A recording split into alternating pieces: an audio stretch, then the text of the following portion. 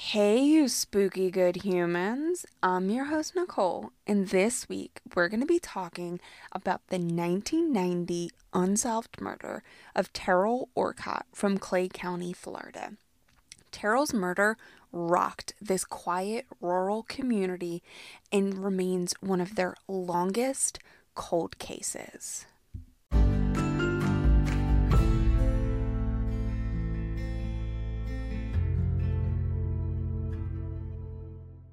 Teryl Lynn Steele Orcutt was born on February 19th, 1963, and her sister Cheryl has described her as fun, loving, and kind. And at the time of her murder, Teryl was living with their mother, Rosie, in the Middleburg Clay Hill area. Her sister told First Coast News back in 2018, quote, "It's a crying shame your murder goes unsolved longer than you've been alive." End quote. This is such a powerful statement. Cheryl has fought for the last 32 years to find justice for her sister. Now let's talk about Teryl and the circumstances surrounding her murder, and let's try and get Cheryl and Teryl the justice that they both deserve. On January 20th, 1990, Teryl spent the evening with her boyfriend at his house in Jacksonville. Now, I was listening to a podcast and they had interviewed Cheryl, and she said that he actually lived in Jacksonville Beach, but a majority of sources have him listed as living in Jacksonville. But Jacksonville Beach and Jacksonville are very close to each other, so we're just going to go with Jacksonville.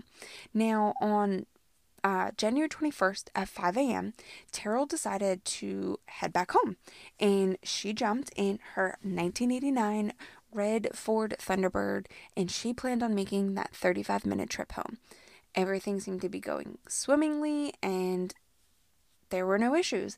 That is until, for reasons unknown, Teryl pulled over on County Road 218 and mysteriously disappeared. And nobody in her family knows why she was on County Road 218. She was only a couple minutes from home, and that is not the way that she normally would have taken to get back to her house. Later that day, a man driving down County Road 218, who in a majority of the sources has him listed as coming home from work, but again, that podcast has him actually driving to a gas station that was down the road on 218. He's going to be the one who stumbles upon Teryl's car.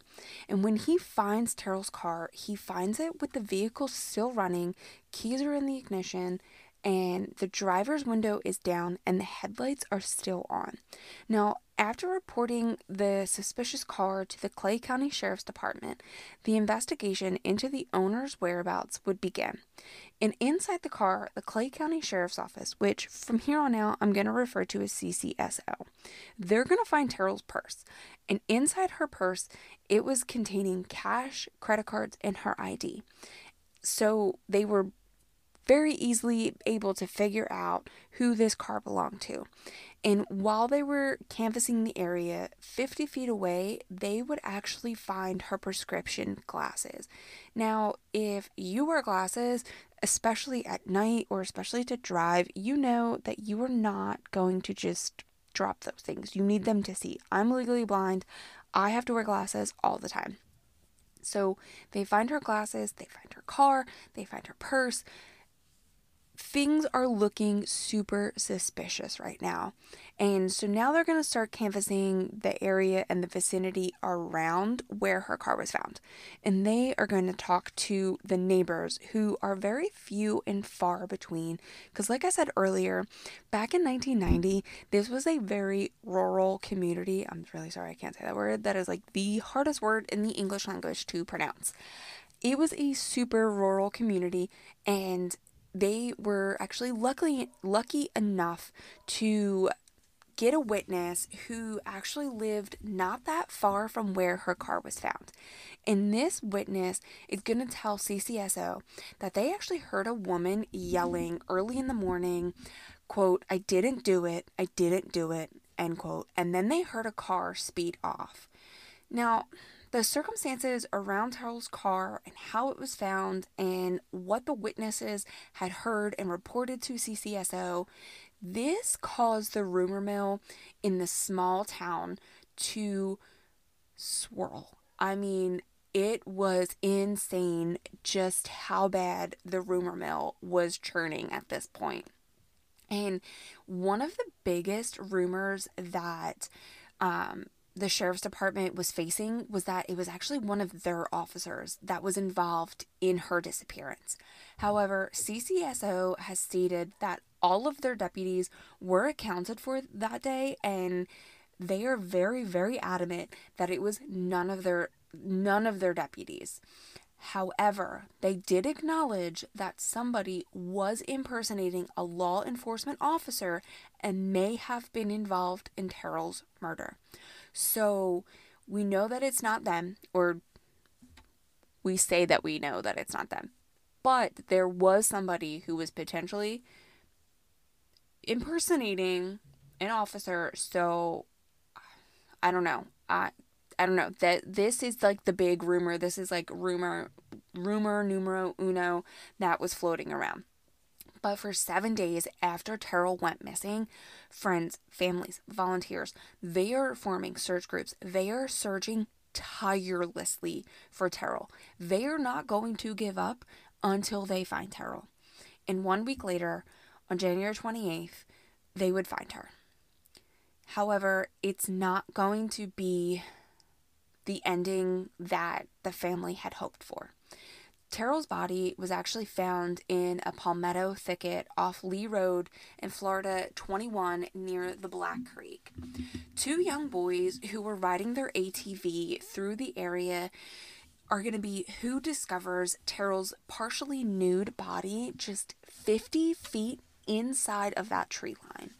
And Terrell's mother, Rosie, is actually going to rush to the scene, and she's going to be greeted by CCSO and a preacher who is going to give them the devastating news that they have found Teryl, but that her life had been taken. And her sister Cheryl told First Coast News back in 2018 in that same article I mentioned earlier, quote, "She didn't even change her nightgown. She just grabbed a sweater and took off up there." And if that is not the most mama bear thing I have ever read, I don't know what is. I'm a mom, and I don't know how I would react to getting that kind of news. The sheriff's office calls me and says, "We found your daughter." And that is all the information that they give you. So of course you're like, "Oh my God, she's in the hospital. She's fine. She's alive. You know, there was an accident, something." You're praying, because in this situation, that's like best case scenario. She's alive, but she's injured, but she's alive. You know, that's the number one thing. However, that is not the information that this family gave, and it is just so heartbreaking. I can't even imagine. Her sister has been fighting, like I said, for the last 32 years to find answers for her sister's case.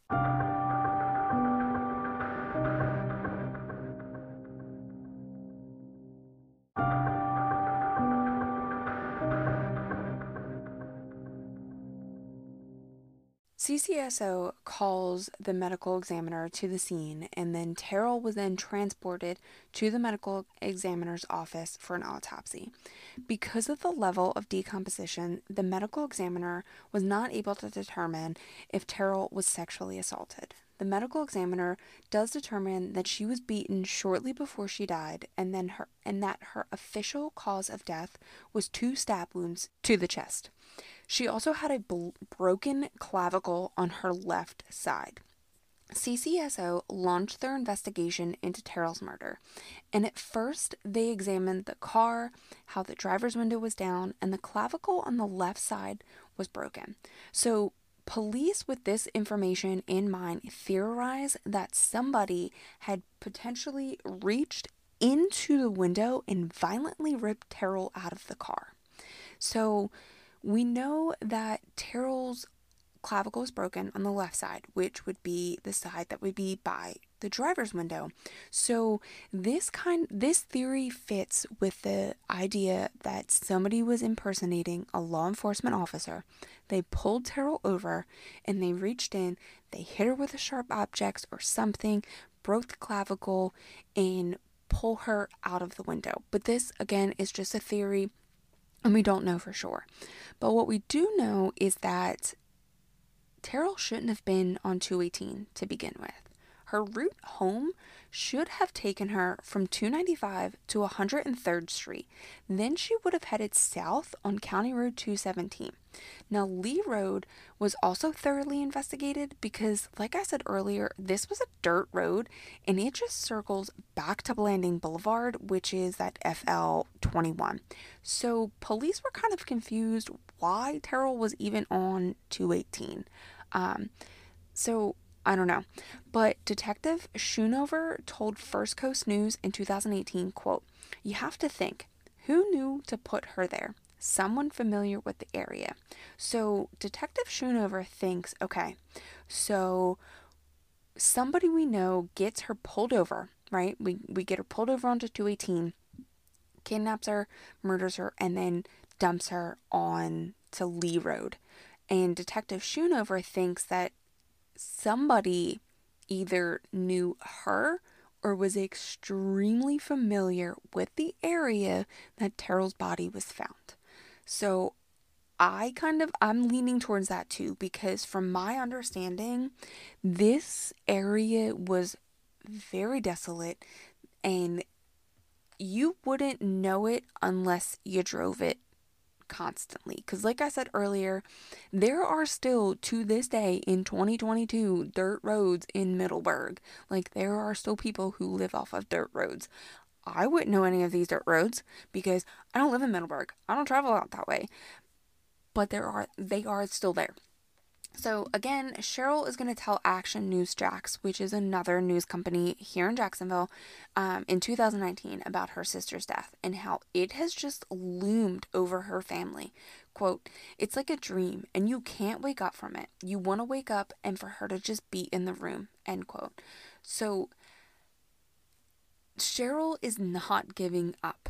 2018, 2019, she is still getting her sister's name and her sister's story out there because there's nothing. We have her car and we have the evidence that came from her body, but that is it. Y'all, there's nothing else to this story. It is mind-boggling how we don't have any other information than just this little tiny bit. Now, Detective Rob Schoonover, who I mentioned earlier, he is still with CCSO, and he has stated that there have actually been several persons of interest. No suspects, just persons of interest throughout the years. The two main people were Cheryl's ex-husband and her boyfriend from when she went missing and was murdered. These two men were eventually cleared as suspects and they were no longer investigated. They both had alibis and everything with those two men does check out.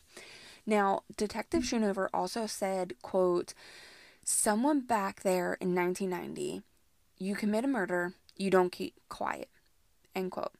So I think what he means there is that somebody back in 1990 knows something or was there or heard something, because the saying is like chatty Cathy's. You know, you do something, you say something. Like, you don't just not tell anybody. I mean, look at the BTK. He wanted recognition so bad, so he wrote in letters to the police and got himself caught. Like, whoever did this said something. Somebody knows something and they have said something. Middleburg is too small of an area, especially back in 1990, for somebody to not know something. So, look, Middleburg people, I'm looking at you. Y'all know something. Please say something. Now, over the decades, a number of investigators took a look into Cheryl's murder, and they were adding it to the already large case file. Because like I said earlier, this is actually the oldest unsolved murder in Clay County. Clay County only has 6 cold cases. Terrell's is the longest open cold case. So somebody has to know something. And I was actually listening to Morbid earlier, and it was their episode Butcher of Kingsbury Run Part 1, and it was either Ash or Alina, and they said a cold case is never frozen. It just needs to be thawed off.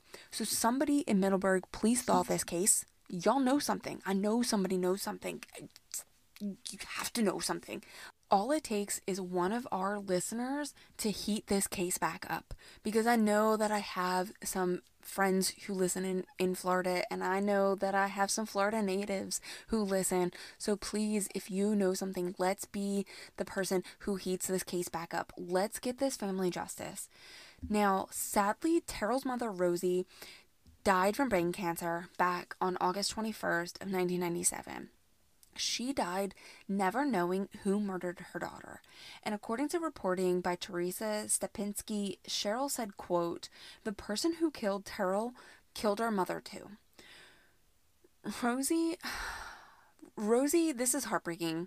Rosie prayed to God to take her away. And I can only assume she wanted God to end her pain, because I could not imagine living with the knowledge that my daughter was murdered and that nobody was being punished for that murder.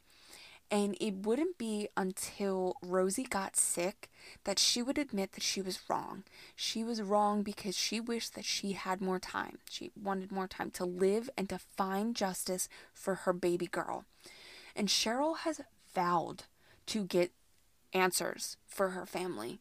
She said, quote, "My mother died of brain cancer before she got answers, but she is not going to die before she gets answers."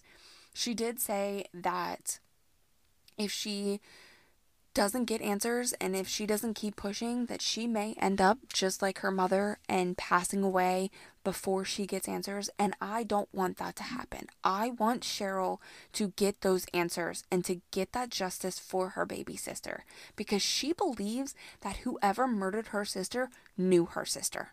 It was very personal. And if you look into like the psychology of stabbings, those are generally more personalized attacks. You are angry and it is like a personal attack. I don't know. I don't know. That is just my hypothesis on that. Now, Cheryl has not given up, and she won't give up. And girl, I am with you. I will not give up. I'm actually going to link Cheryl's Facebook group in the show notes. So if you guys want, go like it, keep up with the story, share her story, get Teryl's name out there.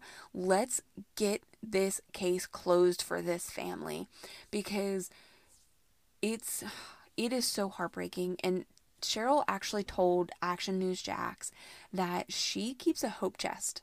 And inside that hope chest, she's got pictures of Teryl. She has tapes of them from when they were kids and young adults, and little things that just remind her of her sister are also in that chest. And like I said earlier, Rosie did pass away, but their older brother has also passed away, not knowing what happened to Teryl. And Cheryl has said if she doesn't beat it, then she will too. And I don't want to see that happen. If there is anything that I could get from my podcast, is to, one, get the story out there. Get people talking about these more obscure cases, because when I typed in Teryl's name into Apple Podcasts, only one other show has covered her case. And that's why I pick these such obscure stories, because I want to get their name back out there, because they deserve justice just as much as the next person.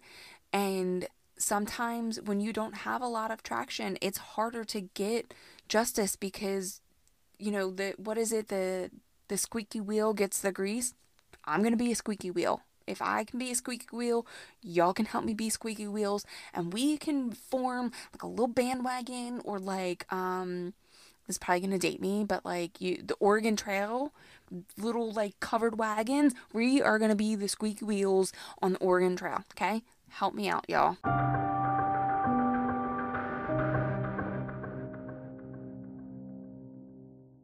On August 31st of this year, actually, Ryan Backman, the founder of Project Cold Case, met with CCSO, and they wanted to discuss these cold cases. Like I said, there's only 6 in Clay County themselves.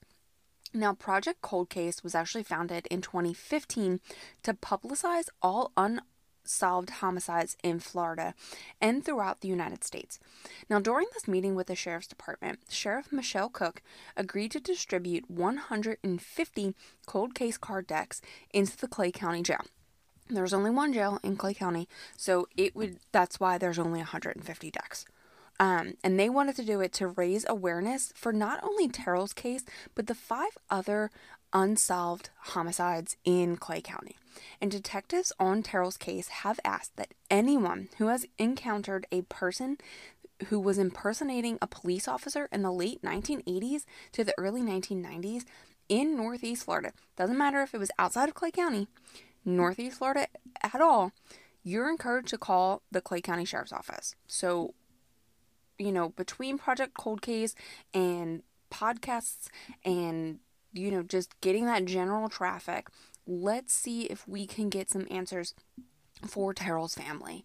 And Detective Schoonover is actually working with the Florida Department of Law Enforcement, FDLE, technicians to see what pieces of evidence that were collected back in 1990 can be processed by today's DNA standards.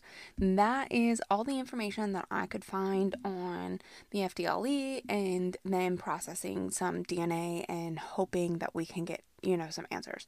So, like I've said before, I'll say it again.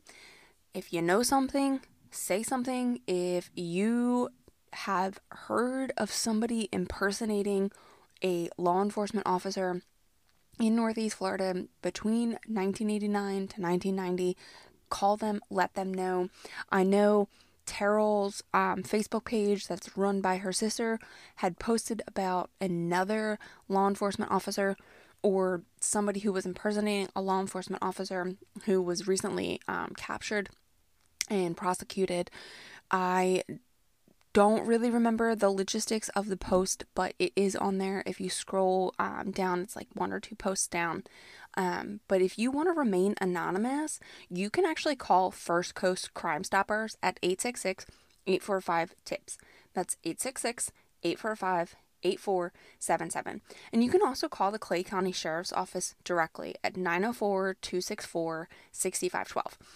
If you want to email me and be like, hey, listen, I have this information, I don't feel comfortable going to law enforcement, I will go to law enforcement for you.